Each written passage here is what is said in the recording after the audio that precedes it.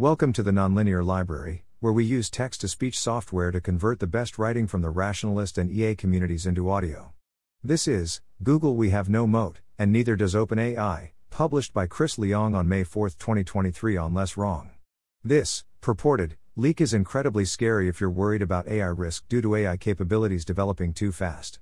Firstly, it suggests that open source models are improving rapidly because people are able to iterate on top of each other's improvements and try out a much larger number of experiments than a small team at a single company possibly could.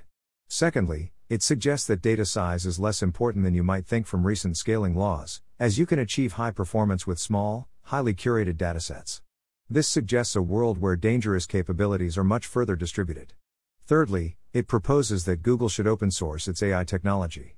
Obviously, this is only the opinion of one researcher and it currently seems unlikely to occur, but if Google was to pursue this path, this would lead to a significant shortening of timelines.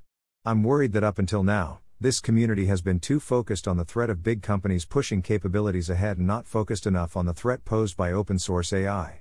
I would love to see more discussions of regulations in order to mitigate this risk. I suspect it would be possible to significantly hamper these projects by making the developers of these projects potentially liable for any resulting misuse. Thanks for listening. To help us out with the Nonlinear Library or to learn more, please visit nonlinear.org.